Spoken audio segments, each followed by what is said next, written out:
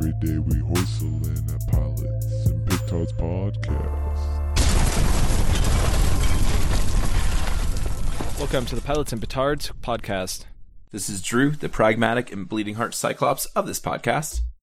I'm Jimbo, the anti-millennial, non-conforming, existentialist pilot critic, and Kenny of the podcast.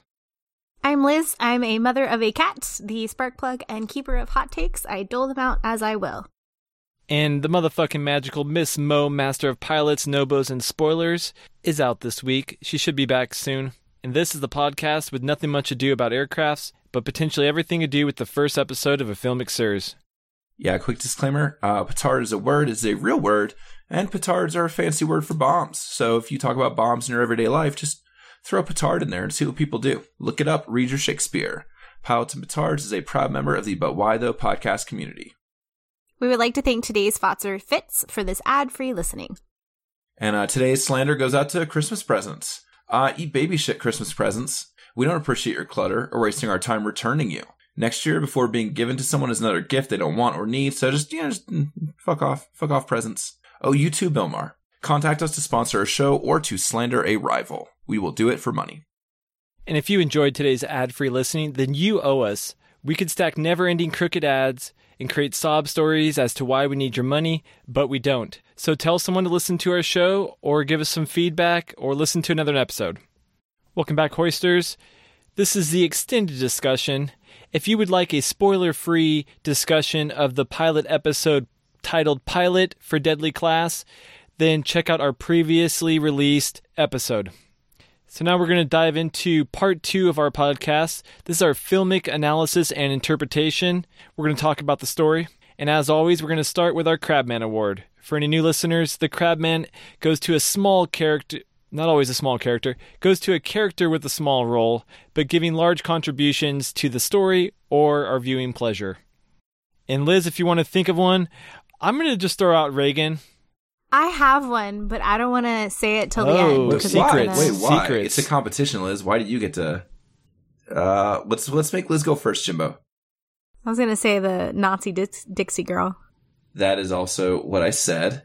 So, I guess this is a short Crabman segment because we made cut me Jimbo go off, first. and then yeah, we had the same one. I think it's the Dixie Mafia girl. She has the 80s hair, which sets the setting. She gets hit in the face with a rod, which kind of sets the weird, hyper-realistic, violent tone. And then, yeah, she's totally a Nazi. So, there's that. Jimbo, you want to throw your hat in one more time for Reagan? Nah, she's cool, man. Yeah, like her getting whacked in the face like that at the very beginning, and you have no idea what's going on. That's a strong scene. And so she's a strong crab Nazi. Yeah, she is a strong crab Nazi, and I don't want to, click for her. No click for Nazis. So next up, we have our MVP. This is the most valuable part of the pilot episode. This could be on-screen, off-screen. This could be a character. This could be an aspect. Jimbo, we cut you off before. I will not cut you off this time, but I make no promises. Go. So, as I mentioned, I really like the first part of the show. And the internal monologue, I think, kind of sells the character well. So, I don't know if I necessarily loved his internal monologue the whole time, but I definitely think that, the things that he's thinking in his head is interesting, and it definitely helps us to understand his world. Yeah, I thought the internal monologue was strong. Especially the storytelling he's doing. He's doing a really nice job of showing and telling with the internal monologue, especially in the hobo camp. When he's with the other homeless people in the encampment and stuff, he fills in a lot of good holes while the director gets a lot of good shots. So I would say, yeah, the internal monologue is definitely doing a lot of lifting and a lot of good explaining, not bad explaining. I was slightly disappointed after I read the graphic novel, because in the graphic novel, he's writing in his journal, and he gets really upset when someone steals his journal. And so it's kind of cool that they frame the story around his journal. And the pilot probably could have done that too. I was going to say, I always think it's interesting how things that adapt comic books handle internal monologue, because just about every comic book has that. And it acts very different than a traditional novel because obviously it's much shorter. And it truly is, you know, basic internal thoughts. So it's always interesting to see how they do that, because sometimes they just straight up ignore it. Sometimes they can, you know, seamlessly put it in there. My MVP is the character Maria Salazar. I think her aesthetics are like very faithful to the comic book. In her Dia de los Muertos outfit. I don't know a ton about the holiday and the culture behind it itself, so it is very faithful. I will say that. That is true. So like the shot of her in her makeup with like her blades on her fans very early on in the episode kind of geeked me out, because I was just like, wow, they did a really good job casting this actress. And she's one of my favorite characters in the comic book. She's a really cool, dynamic story that like is, I think, pretty strong and pretty cool throughout like both major arcs, like the first and the second. And so I was excited and happy at how big of a part the pilot she was. So I like that she's a major part of the show. And I think that the actress that portrays her does a good job. Like sometimes like young actors and actresses don't do the best job like hopping around tone and things like that, and they get like older people to play high school people, but I don't like that. I don't like going old for high school. I agree. She was one of my MVPs as well. Since we're talking about her, should we just talk about the cultural appropriation? I can. Yeah. In the comic and in the show, she has it there. The first like kind of moments is there's like a Dia de los Muertos celebration going on, and then she is in, you know, almost like a flamenco gown with the sugar skull paint, and she has fans. The problem is basically that's nothing of what Dia de los Muertos is. So the Day of the Dead is very like you go to a grave with your family and you're visiting your loved ones who are coming back from the dead. It's a holiday that's really rooted in Catholic faith. And the sugar skulls, which are often kind of the thing that's most often appropriated, it's supposed to be this really happy thing. And so sometimes it's frustrating to see that being used for like an outfit that, yeah, scary or representing killing, because there's nothing scary about Dia de los Muertos. It's kind of this, the best representation in current media I can think of is Coco. Coco does it great because nothing's scary about it. You know, there's sugar skulls, there's that art, but this is one of those things where it's very clearly a white person who thinks they know what Dia de los Muertos wrote this. And I know that sounds like mean, but it's just a massive misunderstanding. Are there parades? Not really. Oh, okay. And certainly not, like, it's a family holiday. Is it possible that like San Francisco culture has just adopted that as like another St. Patty's Day? Like in the 80s, was it possible that people would go and get dressed up and kind of get drunk? I doubt it. Fitz, look it up. I mean, in regards to the history of Mexicans in this country, while there have been Mexicans in this country for a very long time, it's not something that was really welcomed. A lot of Hispanic immigrants have faced similar struggles as Black people in this country, but they're faced it a little later. They didn't. Sometimes that the whole civil rights movement, it didn't really hit the Latinx community or even the Asian community until, you know, much later, unfortunately. And that's just a whole other thing. So I'm not saying I'm not wrong, but I have a very hard time believing that San Francisco has a Dia de los Muertos parade, because it's not a jazz funeral. Like that parade looked like a jazz funeral to me, being someone who's from New Orleans, and that's not what that is. I kind of feel like homogenous American culture, like culturally appropriated, like, what is it called? Like Cinco de Mayo as like a party celebration thing that was misunderstood more so than Dia de los Muertos. No, because, yeah, in Cinco de Mayo, it's supposed to be like the Independence Day of Mexico, which is not. That's like September 16th, but it's like a big battle was fought or something. But yeah, that's definitely something I think is more appropriated than Dia de los Muertos. Hoisters, we're still in the MVP. Liz, would you like to talk about your other half of your MVP? I said it in the previous episode as well, if you listen to the spoiler-free one, but Lana Condor was definitely an MVP for me. Like, she just, I love her character. She's kind of got like a mystery to her. And I really love that actress. Like, she's just killing it this year. So she does something very similar in the graphic novel, except she jump kicks through the front window of the cops and takes them out. And maybe I would have hated that scene, but part of me like really wishes she would have done that. She has just so many cool action scenes and little parts. And Liz, I meant to ask you about this before in High Points. I remember in our Game of Thrones episode that you dig Game of Thrones for being graphically violent and showing like graphic assault.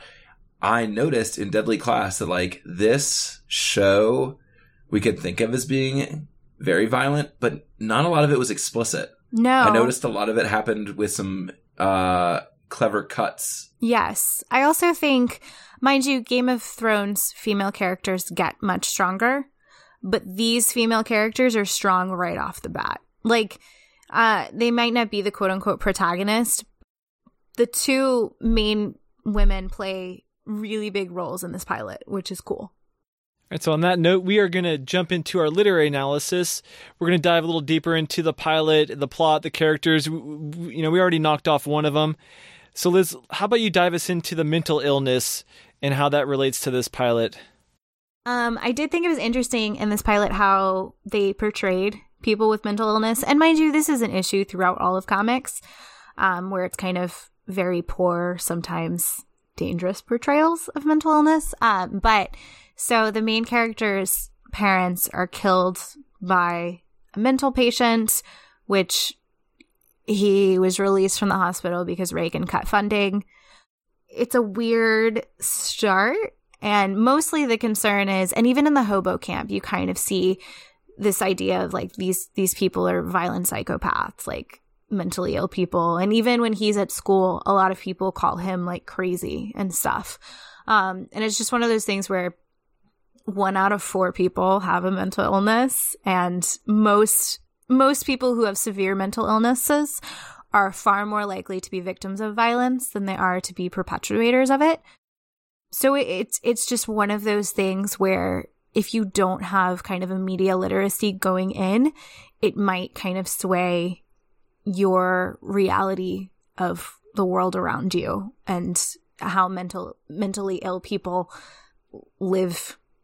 If this idea that they're violent or, and our media does it all the time whenever there's a mass shooting or something of that nature. And it's like a majority of people with mental illness are just like anybody else with a disability. They live their lives. Sometimes it's harder than others, but they are by no means violent individuals. They are still being demonized. Whereas you have like psychopaths are glorified, now they're like superheroes.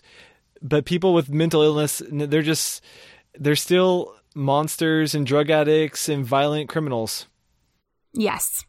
And something we talk about too is like lazy writing is an aspect, like are they using like mental illness as a shorthand because of like you're saying, Liz, like if you don't have like a lot of media literacy, you might just identify like this person's being like, oh, that's a crazy person who would be violent, as opposed to, building something or like telling a different story a different way.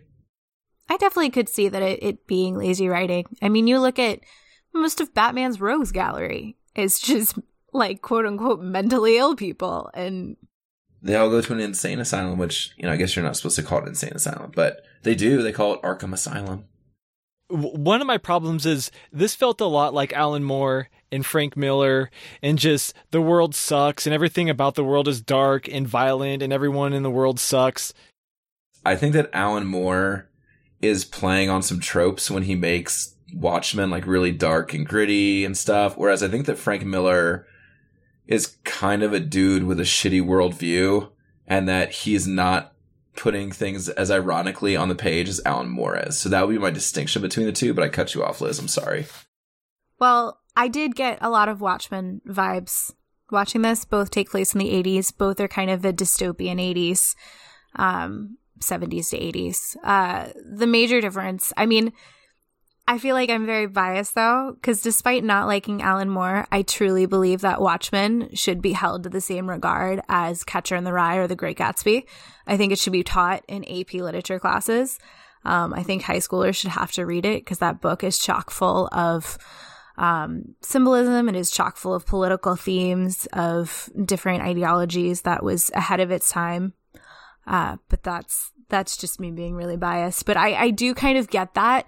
I think the difference is this utilizes a more campy, almost humor feel in addition to that.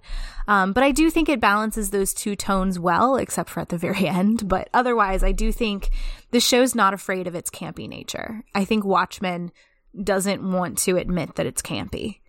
Watchmen is a reaction to the camp of like Batman 66, like Yes. Adam West superheroes, but this is a reaction to like Watchmen. Yeah, So like It's they full kind of like circle. they're ping ponging or they're going up and down. I like that.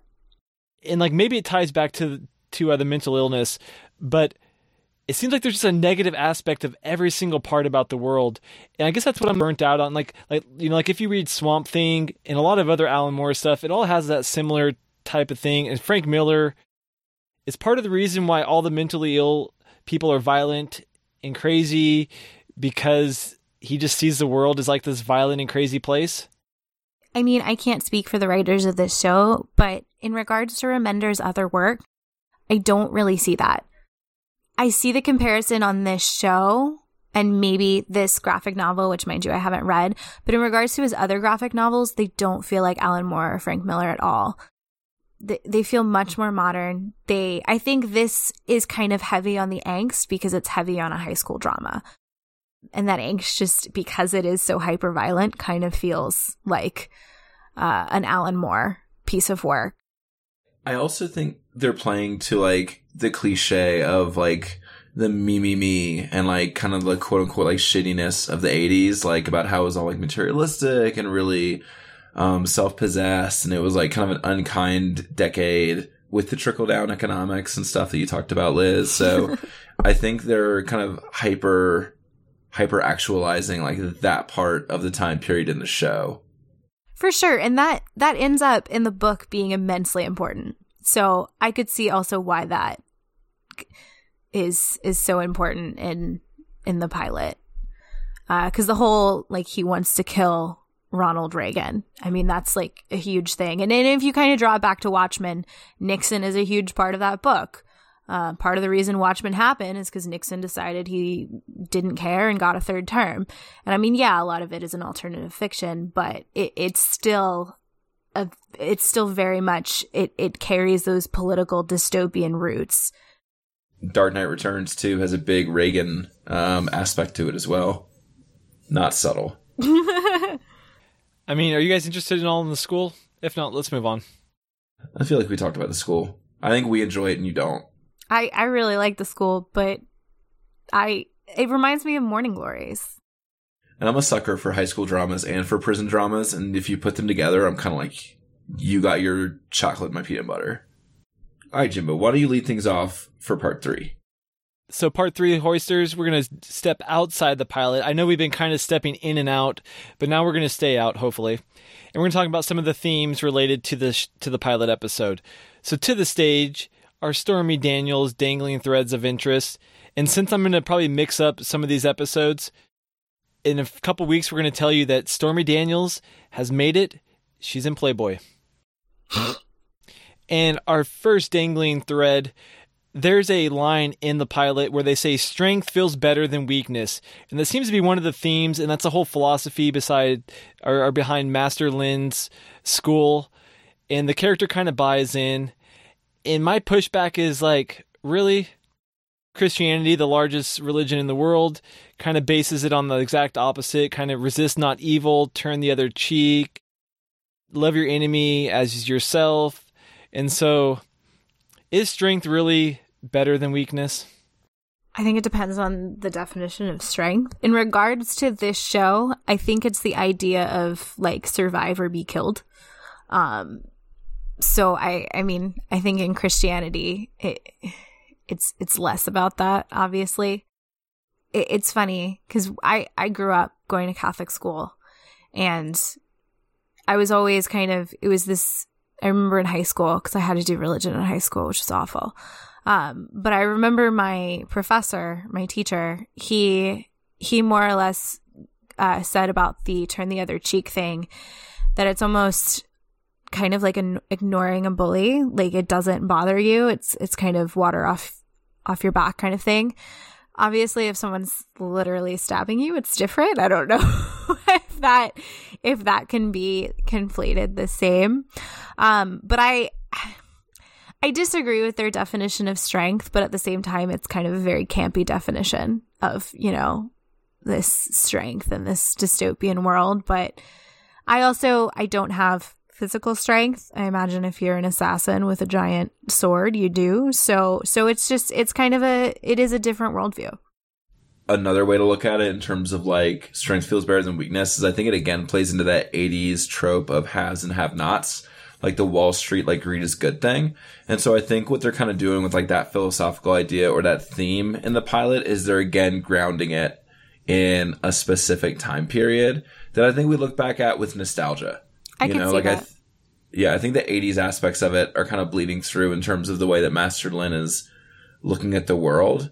And I think we're meant to look at it through the lens of history. And I think we could make an argument that being like Jesus is a very solid sign of strength and not weakness. Yeah. I could see that. I mean, that's very much like the kill them with kindness. What would Jesus do? He would listen to this podcast. He would have done the survey by now, I guarantee that. Do you not remember our True Detective episode? Would he? Yes. He would turn the other episode and listen to the next one. And he would not leave a 1-star review. He would leave a 4-star review. Oh, and since we're talking about reviews, Hoisters, we need 200 reviews. So go ahead and give us a review on iTunes. Yeah. Reviews are ratings. They're different. Oh, ratings. Oh, just give us a rating. Oh, yeah. Ratings are easy. 4 to 5 yeah. stars. We're fine with that. I mean, 5 stars would be great if you're feeling it. But we're not picky. Yeah. Exactly. All right. Maybe you're a big fan of Deadly Class and you're like, you guys are being too hard on them. 4 stars. Maybe you're like, oh, I should watch this. 5 stars. Both are good options. All right, Drew, lead us into your dangling thread. I think it's a little bit related to what we were kind of talked about. Somewhat. A really big monologue that Master Lin has is about individual actions changing the course of the world.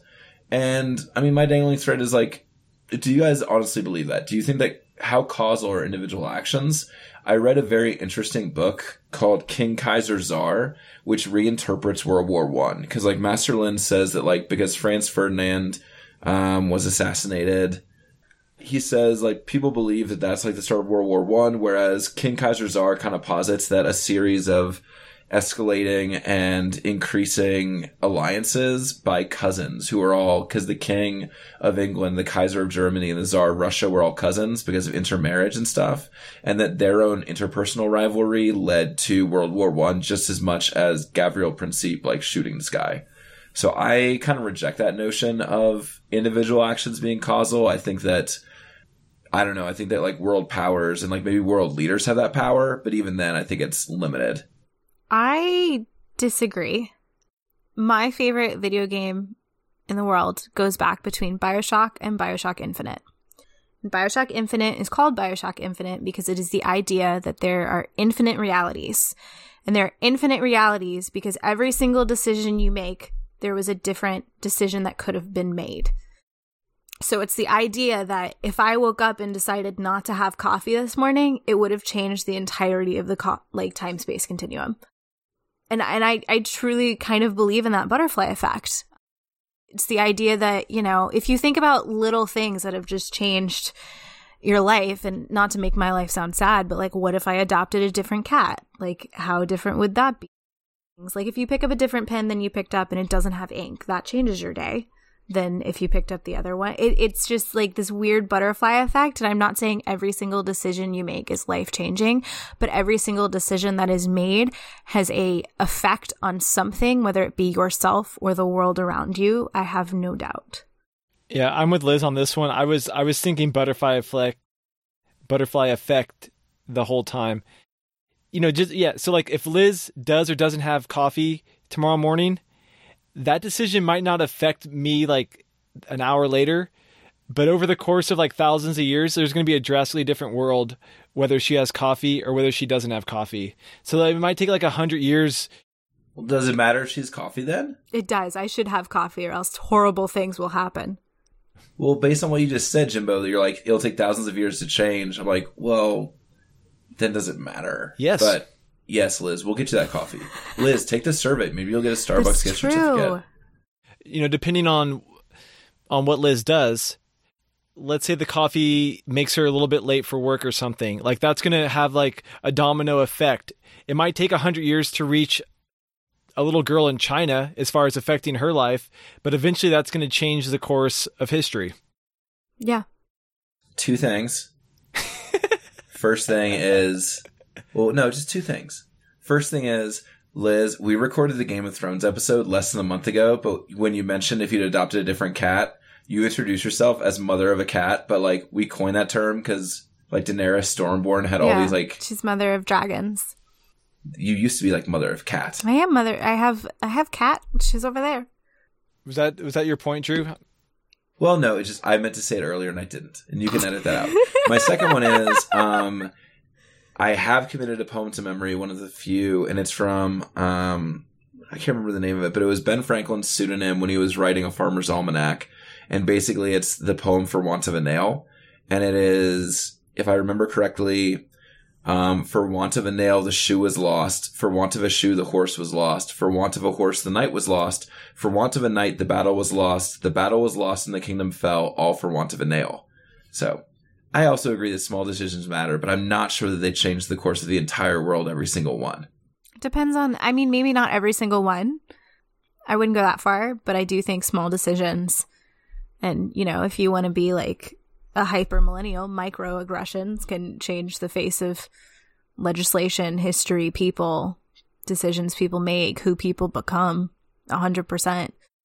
I mean, if we look at physics, I mean, the physical composition of the world is going to be different depending on which way Liz goes in her house. You know, like if she walks into the kitchen to make coffee versus if she walks out the door.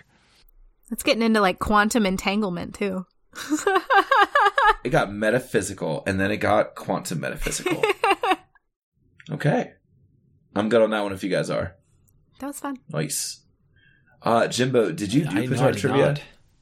All right, Hoisters, we're going to move into section 4. It's going to be real quick. Yeah, it will be real quick. Because we didn't write any petard trivia. No, we did not. Liz is like the reigning champion. I am, so we should not play. That's an option. Okay. Then I don't have to lose. That was a short section 4, and that is the fun part of the show, and it was very short. Fun and nonsensical. That was the only fun we had. Extra nonsensical tonight. Exactly. Sorry, lovers of fun. Next week I'm going to release Big Little Lies, and then the week after that we're going to release 6 Feet Under. Unless we do a show that's better, which we probably will. So 6 Feet Under might just stick in the back burner for a while. It was bad. I'm glad I didn't watch that one with y'all. You're not missing a lot. It was one of those little choices. It would have drastically changed the entire world. It would have made, I think I was like really busy that week. It probably would have made the week worse. That's not what we way needed. Worse. It most certainly would have, yes. Hoisters, if you can't tell by the plugs I'm about to announce, the show is officially over, but if you love us as much as we love us, we're going to stick around for a few more minutes. We would like to thank Jake Drew for our intro and outro music. Contact him, the link in the show notes, and he can make you some intro or outro music. We also have a list of Twitter and Instagram and Facebook and things for you to follow. Just go ahead and go through all those. Click and follow all of them. And rate us on iTunes if you haven't yet, and take the survey if it's there. You can find some of my old movie reviews on butwhythoughpodcast.com. Liz is also an editor there, and she has comic book reviews and other articles. She can talk about it more now. I do. I just recently, as of, I guess yesterday, did a best Nightwing stories to date, in my personal opinion. So far, any Bat family, Bat-related articles are my best things, because that one and Damian Wayne are like competing for like our highest viewed. So, which is cool. But I think coming up, I have some comic reviews. Empty Man from Boom Studios, which is fantastic so far, but I'm reviewing that later this week. So yeah, check that out. Jimbo has an underrated poetry blog that got assigned to someone's AP Lit class on December 3rd. So go find it. What's it called? Read good poetry. I'm going to bring it back. I already have the first 7 days of January all set up. If things go right, if I stay unemployed for a long amount of time, then the poetry blog is going to be popping. I believe in you. So just keep your fingers crossed. No one hires me. And, we'll get by. Poetry will save us. Hey, what's going on, Shot Talk? What's going on, Shot Talk show? Being unemployed at all, of course, I've been hustling. I'm selling stuff on Facebook Marketplace. So far, it's been really good. I usually like $5 underbid the market. So I get like 10 messages within the first couple hours. So if you're looking for good deals on Facebook Marketplace, you got to be quick, man. You got to be on there all the time. But anyways, this woman contacts me and she wants to buy something and she says, can she pick it up tomorrow? And then all of a sudden she doesn't have a car. So she wants me to drop it off at her house. And I'm like, okay, maybe she really needs this. It's a bottle warmer and I could do something nice for her. Then all of a sudden she gets off work late. So she needs me to come by late. So I'm like, okay, maybe I'll come by tomorrow. Next day, which was today, I'm waiting for her to message me. She doesn't message me. I say, hey, are you home yet? She's at Walmart shopping. Now she wants me to go meet her at Walmart to sell her this product. She doesn't have a car. She's walking. So she's... What is the total value? No. What is this $15. transaction? No, that's not worth the gas. And aggravation. This seems like a scam. I know that you're selling things, but I feel like somehow this is a scam. I don't know how. I get hyper paranoid about online transactions because I bought the desk that this computer is on, and I also got weird excuses. And I was like, this person is a Russian. Like, they are in the Crimea, and they are, like, messing with me to disrupt our elections. I don't know how, but keep going, Jimbo. I thought I was getting punked. I was like, how far is she going to take this? Now, she doesn't drive. She's at Walmart. Now I'm an Uber driver. Now I'm going to drive her ass home. I know I'm going to have to give her a ride home. It's like cold. It's dark. It's raining, No. So anyways, I'm like about to drop her. I send her one more message. I say, hey, if you're home now, I'll come by and bring it to you. If not, I'm going to sell it to someone else. She calls me back in like a minute and she gives me a big sob story. If she had a car, she would have got it. She's at Walmart right now. She'll check out and walk home right now. She'll be there in 20 minutes. And so, of course, I feel sorry for her. And I'm like, okay, you know what? I'll drive over to Walmart right now. That's fine. And so I did. I drive over to Walmart. I get there. I text her. I call her. She's not there. She's not there. She's not there. Like Austin Kutcher's going to come out, or whatever his last name is going to come out and be like, punked. But anyway, she finally comes out after a couple calls in 5 or 10 minutes. And so I sell her the product. I don't charge her extra for gas or time. You're too nice. I don't understand. Did she ask for a ride home? And then I asked her, do you want to ride home? Because I know she's somewhat close. She says, no, actually, I'm still shopping in Walmart. And I'm like, okay, have a nice day. This is strange. A lot of shopping. It's very strange intense. happenings. Oh my God. Yeah, just crazy. So like she's in there shopping, waiting for me to show up with her product. Like this is better than Amazon. Yeah, you are beating Amazon, dude. You're an Amazon drone. Yeah, so if you need some stuff, I got some books on here. I also have a couple items I'm going to add. If you need them, I deliver to wherever you're shopping, wherever you're at, really. You take people places too. You should put that in your ads. Be like, by the way, I will come to you and maybe take you somewhere, and not in a creepy way. You can say not in a creepy way, but that doesn't make it not creepy. Not in a creepy way. Wink, wink. Oh, Not in a creepy. That doesn't help. That was like the time I got weirdly pulled over by a cop who made me get out of the car instead of coming to it. And then the first thing he said to me was, I'm not going to hurt you. And I was like, this isn't a cop. I'm going to die. I'm going to die. Oh. I think he thought I was drunk, but I was coming home from the library. So. College library? Yeah. Okay. I was like, regular libraries aren't open that late. No, it was finals week. And he gets out of his car, but he yells at me, like, get out of the car. Which was really strange because usually they only really do that if they think you're like armed. So anyway, I got out of the car. My boyfriend at the time was with me, luckily, so I felt a little better. But I got out of the car and the cop like comes over And he was like, why are you nervous? I'm not going to hurt you. I was like, what? Jeez. And he asked me such weird questions though. He was like, why do you have a North Carolina license plate but a Florida driver's license? We're in Louisiana. And I had to like tell him my life story that like I worked for Disney for a while and my license expired. So I had to get a Florida one. Like I'm an out-of-state student. And then he was like, all right, have a nice night. And I was like, what was the point of this? The first time I ever got pulled over on the highway, I pulled over on the left-hand side because I could have sworn I'd seen that before, and it made some sense to me. Because like, then the traffic would be on your right side, and like you could get out safely on your left side. And the cop pulled up next to me and was not happy. So that wasn't a good beginning to that traffic ticket. No, it's not. It makes sense in my head. I was outside of high school, but I was taking my nephews rafting. They're maybe probably less than 10 years old, both of them. And my dad was dropping us off upriver, and all of a sudden there's like this weird sound. It sounded almost like ducks quacking.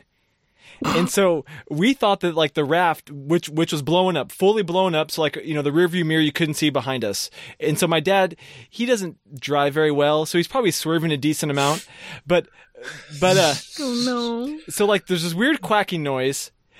And I'm assuming the raft's about to fall out or like not tied up very well. So like, I hop out of the car and I'm just wearing shorts and like probably sandals. You know, I don't have a shirt on. And next thing I know, there's a cop. He pulls his gun out and just points it at me. And he's like, get back in the car. He's just yelling. And I was like, what the hell? And so I hop back in the car and I'm like, we just got pulled over by a cop. He just pulled his gun on me. While I'm rafting. Yeah, we're clearly going rafting. And so, so like he like comes up and starts like interrogating us, like, why'd I jump out of the car? And we're like, your siren does not sound like a siren. It sounds like a weird duck. So I didn't know we were getting pulled over. I thought the raft was falling out. But it was just really strange. This guy, you know, he was older. He had gray hair. So I don't know if he thought I was some meth head or something, gonna hop out and kill him. I wasn't dressed appropriately, I guess. Young rafting punk. That's what all the cool kids do these days. They go rafting. Rafts. Oh my god.